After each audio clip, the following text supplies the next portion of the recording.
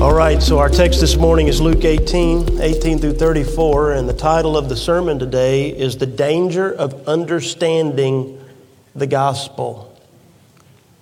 Originally, whenever I titled this message, I was The Danger of Misunderstanding. But the more I began to reflect on the premise of what Christ was saying here, it's the danger of understanding. You're responsible for what you know.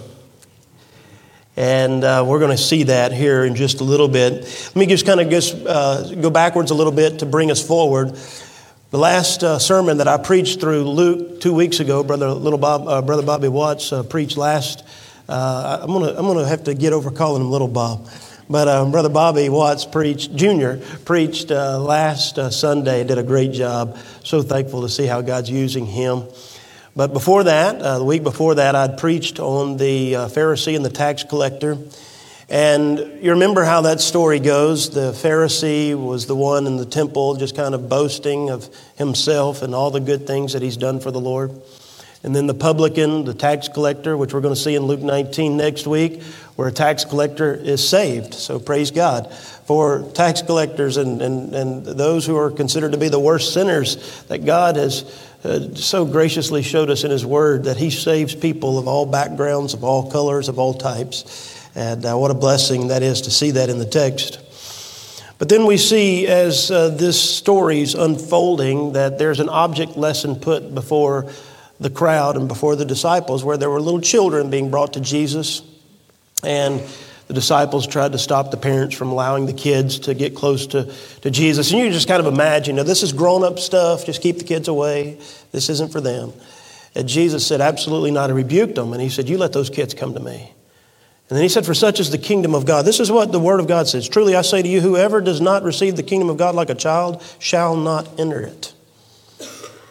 And what Jesus is showing us is this statement. It encapsulates the idea that a person must become completely helpless and dependent upon Christ. That we're bringing nothing to the table but a dead sinner. That's who we are. We're dead in our trespasses and sins. And so that's the idea of what Christ is trying to convey. Adversely, it means that if a person does trust in themselves, or they're believing in themselves as to be worthy or doing some good thing to appease God or to be worthy of heaven, He's saying to you, be warned, because there is nothing you can do. You have missed the point of eternal life. So in direct contrast to what Jesus just said, we have this encounter now with Jesus, this young ruler. Mark calls him a rich young ruler. And so we see here this young ruler, this magistrate, misunderstands the role of Christ. Now, he misunderstands quite a bit at first, but eventually he's going to understand it. He's going to get this. I'm going to show you that. Look at there in our text in verse 18. It says, a ruler asked him, good teacher, what must I do to inherit eternal life? Now, let me just say that this question is a legitimate question at this particular junction. We've seen, let me recall your attention back to Luke 10. Other people asked Jesus the same question, but they did so in a way to trap Jesus. They wanted him to say something that they could use his words against them. You got to understand that Jesus was not loved by everybody. Still isn't.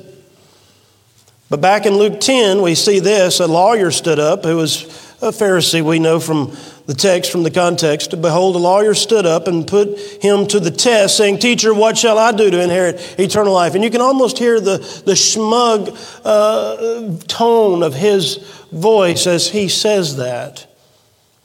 On several occasions, we see people try to trap Jesus in words by asking him questions. But in this particular context, what we see is this young magistrate is asking a sincere, legitimate question. I believe he genuinely wants to know, what do I need to do to inherit eternal life? Obviously, we see that this young man was religious. He practiced the law. He understood the commandments. He just lacked assurance. Perhaps he was thinking that Christ could confirm him that he could somehow demonstrate to Christ, this one who obviously is being used of God. Maybe if he could just have him bless him or in some way affirm his goodness, or maybe even if it costs him something, he's willing to pay. He just wants to know, when I die, will I go to heaven? I think that's a good question. I think all of us should be asking that question. What's going to happen to me when I die? Let me give you some statistics that are not in your favor. 1 out of every 1 person dies. It's a good question to ask. What will happen to me when I die? What must I do, he says. But this question shows that he's confused about salvation. What must I do to inherit eternal life? Let me say something. You don't do anything to inherit. An inheritance is not something that you can earn. It's not something you work for. An inheritance is a gift. It's something that belongs to somebody, and by their own generosity and goodness, you get an inheritance. If you have to do anything to get something, it's not an inheritance. It's something you've worked for. It's something you've earned. You see, a person can work to achieve a goal. You can pay a price to acquire a product. You can work to earn a wage. Those of you who have jobs and you go to your job every week, you don't get a gift at the end of the week. You get a wage. Your boss does not love you that much. You get what you earn. But you don't do anything to inherit. It's by the, let me say something. Kids, you may not like this. Parents don't have to leave you anything. They don't. There's no rule that says you've got to leave your children. You can leave it to me. I'll deal with them. You don't have to leave your kids anything. An inheritance is a gift. Something that's belonging to somebody, and by their own grace they give it. This young ruler's confused about salvation, isn't he? He's also confused about Jesus. Notice what he says in verses 18 and 19. The ruler asked him, "Good teacher." That's how he refers to Jesus. Good teacher. "What must I do to inherit eternal life?" And Jesus said to him, "Why do you call me good? There's no one good except God alone." I think one of the things that Jesus is challenging this young ruler, and by extension us, is to understand what we mean when we think about the word good. We think of the term good in relationship to behavior. In other words, I'm good compared to somebody who murders and is in prison. I'm good compared to somebody who's in prison because of rape or drugs or whatever. I'm good compared to that person. We compare ourselves to a lot of people, and we are good compared to a lot of people. So that's how we think of the term good. And we do this all the time. We say things like, "Boy, so-and-so, that's a good person." I hear it at funerals. They were a good person. We're in a meeting. Somebody's name gets brought up. "Oh, that's a good person." And so we are accustomed to thinking of good in terms of the outward behavior and in comparison to others. That's how we define the word good so often. But what Jesus is pointing out is that no one is good except for God. Jesus wants this ruler, and again, by extension, all of us, to reflect on this question. Here's the question. Ask it your way. Am I really good? Are you? Let me ask you a question. Have you ever stole anything? Anything. Just anything that wasn't yours. Took a pen from the bank. You just wrote out something, you signed it, and you put that pen in your pocket. You walked out of there, you saw it. They got plenty of pens. If you're a waiter or a waitress and you work at a restaurant, people steal pens all the time, don't they? That's why they got a whole pocket full of them. You ever told a lie? Have you ever had a bad thought, an evil thought? wicked thought. How many evil thoughts have you ever had in your lifetime? I'm serious. Have you ever lusted after somebody who's not your spouse? Have you ever lusted after somebody else's spouse? You ever coveted after something that somebody else has? Have you ever used the name of the Lord in vain? Oh my God. That is using God's name in vain. It's using it as a byword. Jesus Christ. You ever used the Lord's name in vain? Now I want to ask you again, are you a good person? Good is understood on the basis of what we are comparing it to, isn't it? When you're matching that up to the law and to who God is and His holiness, we're really not that good. Jesus is challenging this young man to think, are you good? But Jesus is also showing this young man that he's oblivious to who he's talking to.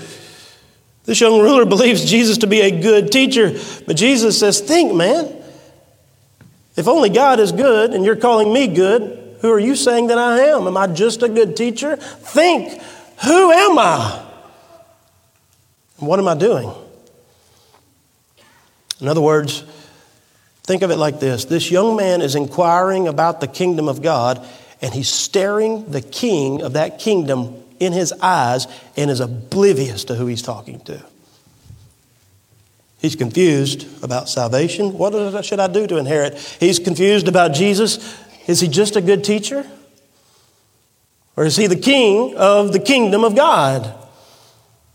So Jesus is just going to allow this conversation to go on, and so he challenges his goodness. You know the commandments in verse 20. He says, you know the commandments. Do not commit adultery. Do not murder. Do not steal. Do not bear false witness. Honor your father and mother. Now, if you know the 10 commandments, you know that those are the latter 10. There are 5 and 5. Make up 10. All one complete group. But Jesus just goes to the latter 5. And what he's doing, he's addressing the social ethics part of the 10 commandments and the relationships that we have with other people. When the young ruler heard this, immediately he responded. Didn't think. He just responds. And he says in verse 21, he said, all of these I've kept from my youth. I've done all of those things. Every one of them. I'm perfect in this is what he's saying. I'm 100% perfect in the law. I have broken not one of those that you just listed. When Jesus addressed these commandments, Jesus appealed to the spiritual nature of the commandments, did he not? If this young ruler would have just thought for a little bit through this dynamic, more than the outward appearance, more than the outward behavior of how he is determining his own goodness as the outward. What did Jesus do when he talked about the commandments? He appealed to the spiritual nature of them. And that's why he said, whoever has lusted after a woman in his own heart has committed adultery. What he's saying is you don't have to commit the physical act to break the law. You can break the law by sinning in your heart and in your mind. I'm going to ask you something. Have any of you ever murdered anybody? Jesus said, whoever has hated his brother has murdered. The point is that there's a spiritual nature to the law that God is giving to us. And it's saying that it doesn't have to happen on the outside. If it just happens on the inside, that's enough. Let me ask you something. Was Cain a murderer before or after he killed his brother Abel? He was a murderer first in his heart before he committed the act of murder. You think, man, I haven't done these things. I'm a good person. I've done all these things that are required of me. Have you? Think about what Jesus, that's what Jesus is wanting us to do, is think about these things. And just reflect a little bit. So Jesus says in verse 22, when he heard him say this, well, one thing you lack. And here's the way he's saying it. One thing you still lack. It's a present tense. And what it's saying is, it's the one thing you will always lack. It's just the nature of who this young man is. One thing you lack, sell all that you have and distribute to the poor, and you will have treasure in heaven, and come follow me. Wait a minute. Jesus is telling this guy he's got to do something for salvation? No, he's telling him what he's not doing. And he goes to the very first commandment. That's what he's doing. He's just giving it in a practical form. And this is the practical form of the first commandment. But what is the first commandment of the 10? You shall have no other gods before me. And what he is exposing in this young man's life is that money and materialism is his God. Yeah, you've done good over here, but you worship your money, and I'm going to prove it. Get rid of it and come follow me. If he would have said to this young man, thou shalt have no other gods before me, that young ruler would have said, I'm keeping that commandment. I don't worship idols. So Jesus didn't ask him the question, he gave him the application of it to point out what was in his heart. This is your God. Money's your God. That's why you will never follow me, because you will always follow after the lust for money that's within your heart. The young ruler thinks he's a good man, but Jesus is showing him that he is not good at all. And by the way, let me just say something to you. James said this very clearly. For whoever keeps the law, the whole law, but fails in one point has become guilty of all of it. You see, we call them the 10 Commandments, but it's really just one big commandment. You break one, you break it all. That is what he's showing us. The Bible tells us that there is none righteous, no, not one. All have sinned and fall short of the glory of God. Friends, the best 5 minutes of your life will still fall short of the glory of God. You need to know that Jesus is not extending an invitation to this young man. Jesus is pointing out that this young ruler will never follow him. Jesus knew that he would never give up his God of materialism, which is why he said, one thing you still lack even now, today, tomorrow, and forever. You will lack this. This is the God you have made. And the moment you understand this gospel, you will still not do what I'm saying. Jesus is just making it clear so that the young ruler understands the gospel. And this is the moment he gets it. This is the moment he understands the gospel. Because look at his response in verse 23. When he heard these things, he became very sad, for he was extremely rich. He knew in that moment that he would not give up his money to follow God. The young ruler was sad, not confused. And he was sad not because he didn't understand the gospel, but because he understood it. Hence the title of my sermon, The Danger of Understanding.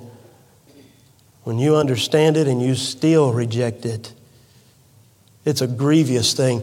The Bible says, the way this is in the Greek, is that it was a surmountable amount of grief. And I would essentially, and I believe that ultimately what we see in Scripture, that whenever there's this type of grief where there's no repentance, it leads to bitterness. I just kind of envision this ruler in his older age as a bitter, mean, greedy old man who nobody likes because he understood the gospel.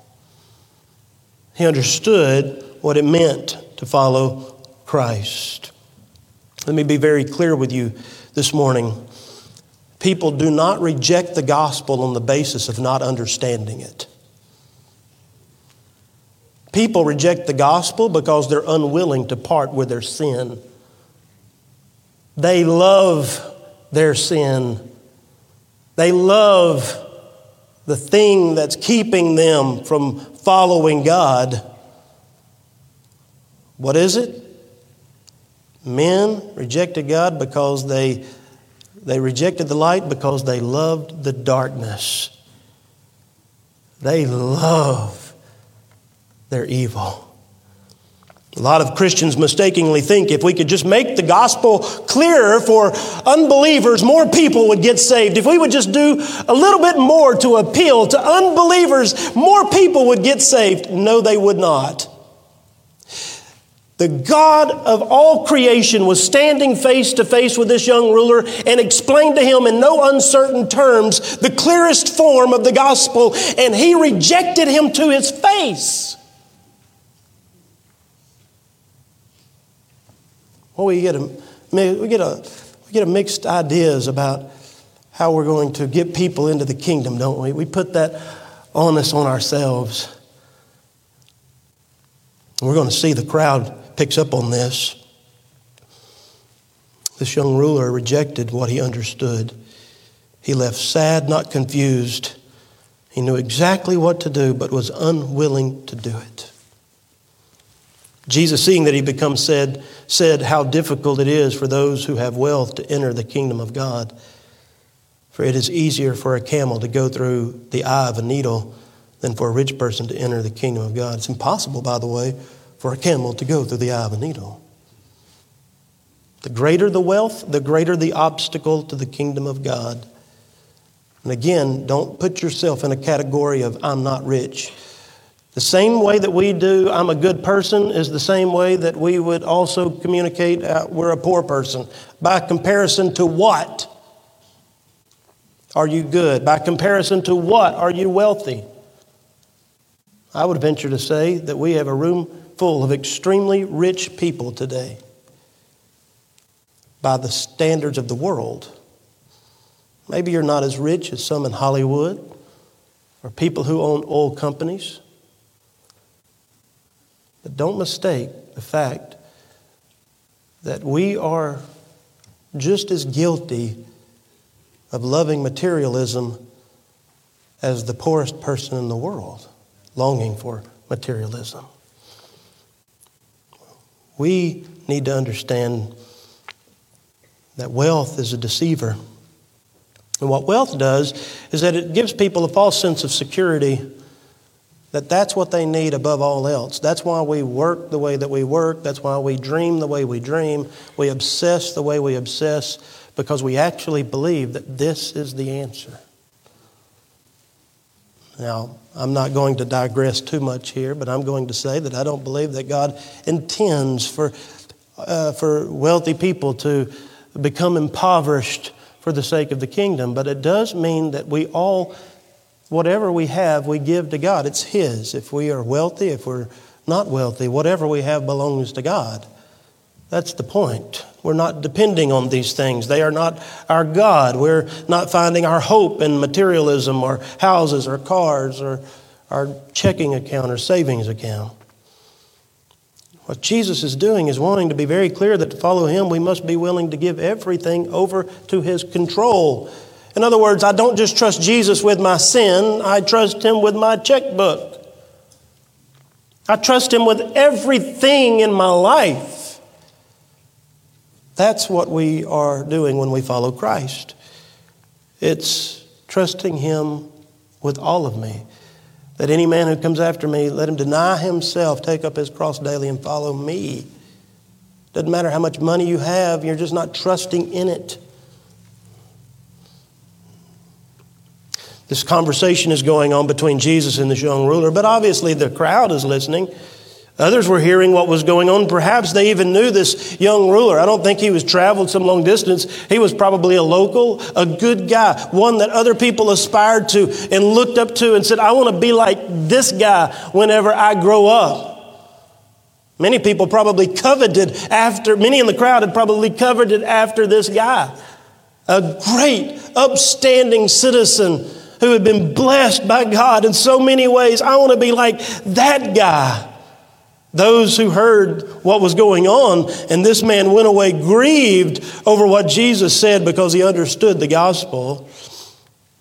They heard it and they said, then who can be saved? In other words, if this guy can't be saved, what hope is there for me? And this is what Jesus said. What is impossible with man is possible with God. This is what Jesus plainly tells them, is that no man, it doesn't matter who you are, how good you are, how rich you are, how poor you are. It doesn't matter what skin color you have. No man, no woman, no boy, no girl has the power to save themselves. Salvation is only of the Lord, 100%, total and completely of God. What is impossible with man is possible with God. You can't do anything to save yourself. It is a gift. What is salvation? According to Scripture, it's a gift, right? If you can do anything, it is no longer a gift. Listen to what Scripture says, Romans 6:23, for the wages of sin is death. In other words, you earn death. You deserve death, but the gift of God is eternal life in Christ Jesus our Lord. Ephesians 2:8-9, for by grace you have been saved through faith, and this is not of yourself. In other words, your faith is not even of you. Your faith is a gift. Grace is a gift. All of your salvation is a gift of God. He said it's not your own doing. It is the gift of God, not a result of works, so that no one may boast. Folks, salvation is not God doing His part and you doing your part. It's not like being on a rowboat where God has one oar and you have the other oar and you're both just oaring together. I know I said that wrong. It's supposed to be rowing.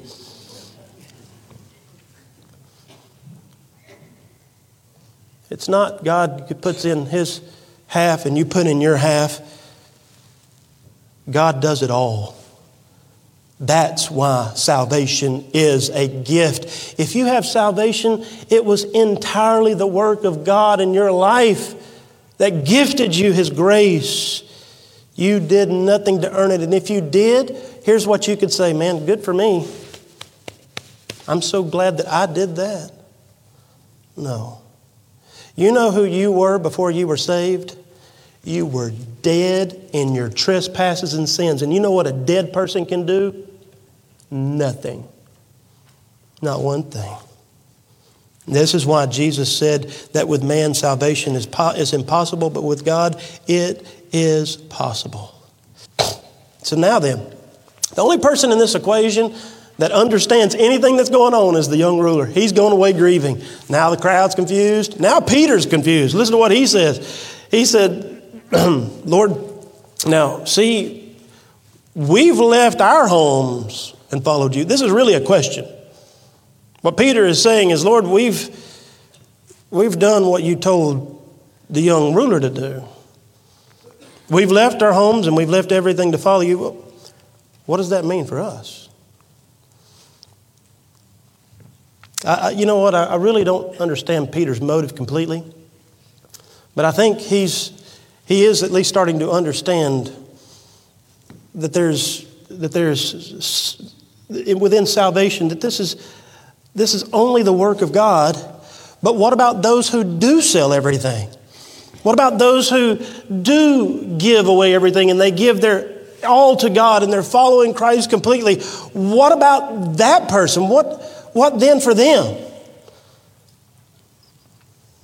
And Jesus said to him, so he moves on beyond. Again, you got to understand what's happening here. He's transitioning beyond the work of salvation onto what happens subsequent to one's salvation. What happens after one is saved.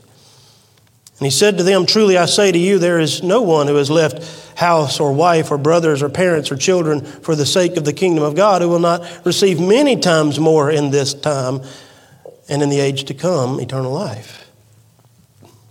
Jesus is not saying that a person is saved because they sell all their possessions and give to the poor.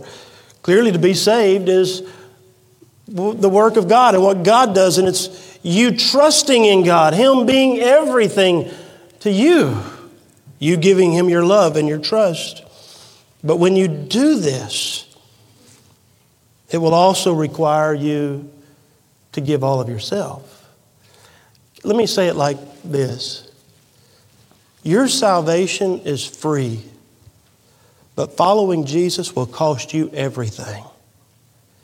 So many people get this idea. This is the danger of easy believism, when all you have to do is bow your head and say a prayer, be saved, and walk out of the church completely unsaved. Lost as you were before you came in and said that prayer. No, salvation is free, but don't you ever misunderstand. Following Jesus will cost you everything. Let him who is to follow me take up his cross daily and follow me. You must die to self. Now, the actual giving up of things is not required of everybody, but the willfulness to give it up is. In other words, we give up everything in our hearts and in our minds. Lord, I hold everything that I have, my vehicle, my clothes, my check account, everything I have is yours. My children, my wife, everything I have is yours. I own nothing. I brought nothing in this world. I can take nothing out of this world. That's how we should understand following Christ. He's our goal above every single thing. What Jesus here is saying, that for the one who does all of these things, there will be many rewards, both in this life and the life to come. Now, let me say some things here about this passage. And most commentators agree with me on this, that Jesus is not saying if you're married to abandon your wife, and if you have children to abandon your children to follow him. That would be antithetical to what he teaches in 1 Corinthians and Ephesians, and how he trains us to be good husbands and good fathers. What he's saying, though, is this. By following Jesus, some of you may not get married.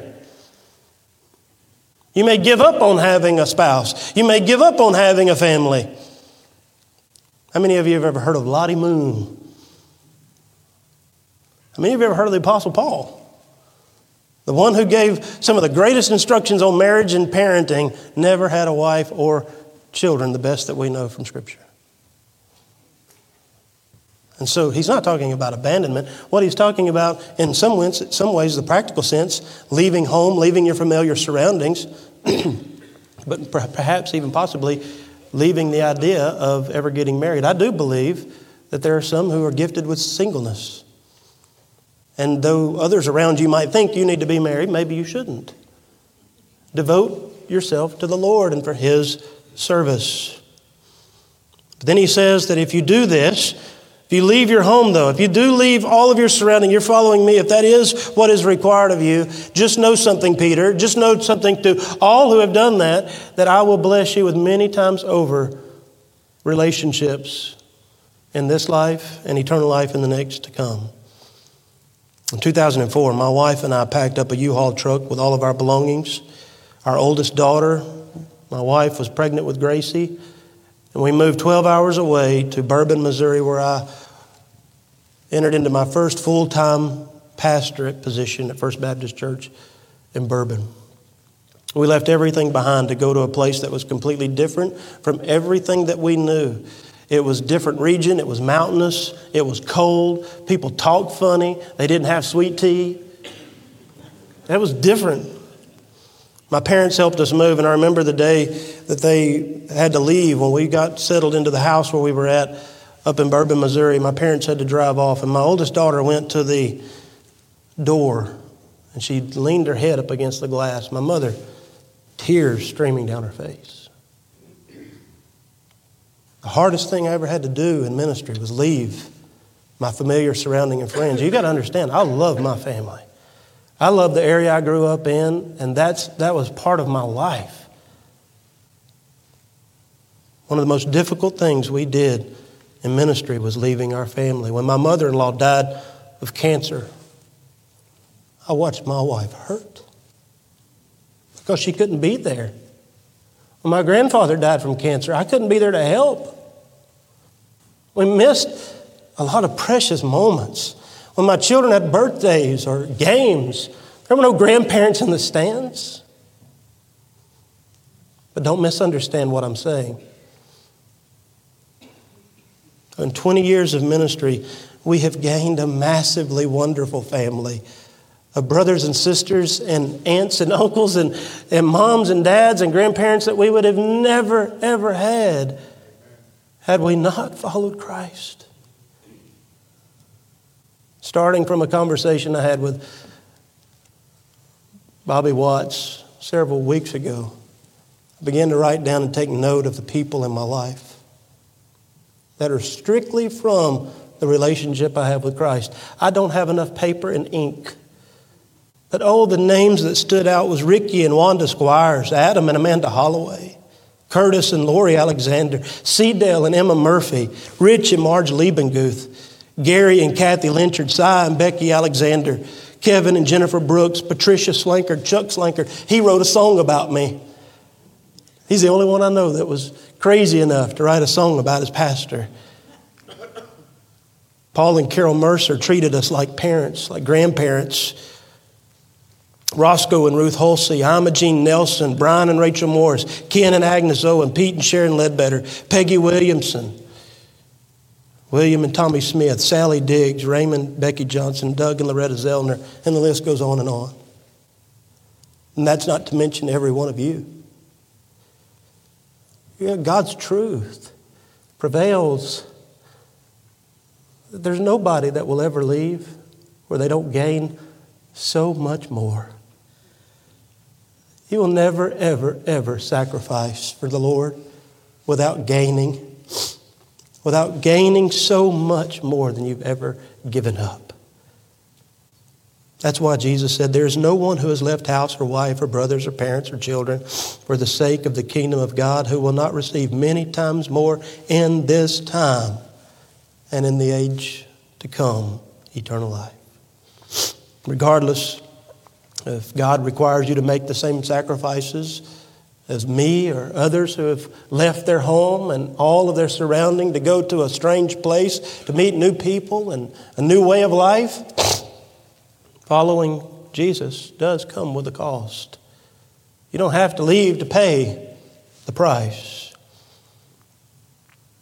Look at how Jesus closes out this section in verses 31 through 34. And taking the 12, he said to them, see, we are going up to Jerusalem. This is the seventh time Jesus has said that statement. Because that was the purpose. He was on a journey. He was on a road. He knew where he was going and he knew what he was going for. He said he's on his way to Jerusalem so that everything that is written about the Son of Man by the prophets will be accomplished. For he will be delivered over to the Gentiles and will be mocked and shamefully treated and spit upon.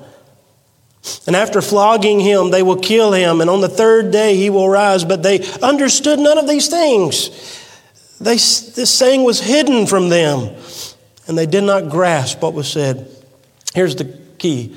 The disciples were 100% certain that Jesus was the Messiah. They had no doubt in their minds that he was the promised Son of God, and they were trusting in him. But it was inconceivable that the Son of God could be treated in such a way and die. What they had no idea of is how much their salvation would cost him. You see, they're thinking, well, Lord, we've left all this stuff. We've left our family. We've left our home. And Jesus said, don't forget what the Son of Man is doing for you. He who lived in the splendor of glory and being so rich came down and became poor and became a mere man. He gave up everything. He emptied himself and became a servant to the point of being obedient to death on the cross. You think you're going to outgive me? You think I'm going to require something of you that I do not require of myself? I've given everything for you. Now, they didn't understand it at this point. We get it. We're looking back, but they're going to get it. They're going to understand it. It's going to be revealed. It's only being kept from them during this period. But he is going to show them that they will not outgive him. He has given us everything, and he did it for his people. What love is this, that Jesus would lay down his life for his friends? The young ruler finally got it. He understood it. He understood that there was a cost in following the Lord. And he rejected that. Do you know why? Because he considered his money and His power more worthy of following than Jesus. But I want to ask you a question this morning. Knowing all that Christ has done for you and knowing the suffering as we observe the Lord's Supper, let me ask you this question. Is there anything in life that is more worthy for you to follow than Jesus Christ? Anything. God may not require you to give it up physically, but He is definitely calling you to give it up in your hearts and your minds. That, Lord, I don't have to have this. I'm giving it all over to you. I don't want you to just take my sin. I want you to take my life and all that comes with it. Forsaking all to follow Jesus. Is He worth it? Yes, He is worth it. And you will never outgive Jesus Christ. Let me pray. Father, as we think about the gospel, the cost of the gospel to yourself and what you paid that we couldn't pay and what you do that we couldn't do. Your goodness, your grace, and your generosity is so overwhelming. Lord, I pray that you would help us this morning to empty our hearts at the things that we are thinking more nobler than you, more worthy of you, that, Lord, we would give it up for the sake of following you. Help us, Lord, to know the right order. We don't give up these things to inherit the eternal life, Lord. We give it up because we have inherited eternal life. Eternal life is a gift.